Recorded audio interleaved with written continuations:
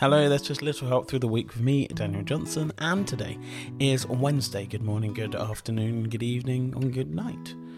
Yeah, sometimes I say that, but we listen to this at all different times, so it doesn't have to be the morning, even though it is released at 5 a.m. I don't listen to it then either. Anyway, this week's subject that we're talking about is that you are good enough that you should be proud of yourself.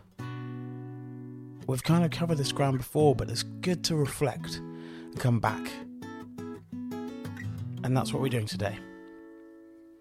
Why you should be proud of yourself. Why? Because it's important.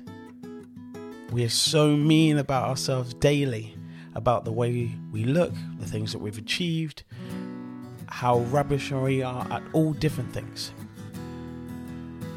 But don't give yourself a hard time this week. And then hopefully lean into that for next week and the week afterwards and carry on.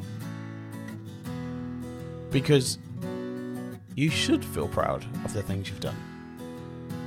Now, yesterday I got you to write down one thing to be proud of that day. And I want you to do it again.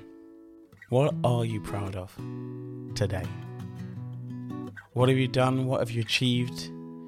What is going well in your life? It can be really simple, really small. Doesn't always have to be life-changing. Though actually, if you keep on doing the same thing all the time, it is life-changing.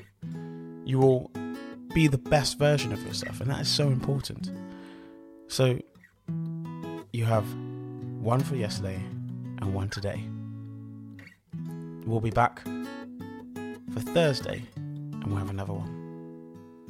Be back then.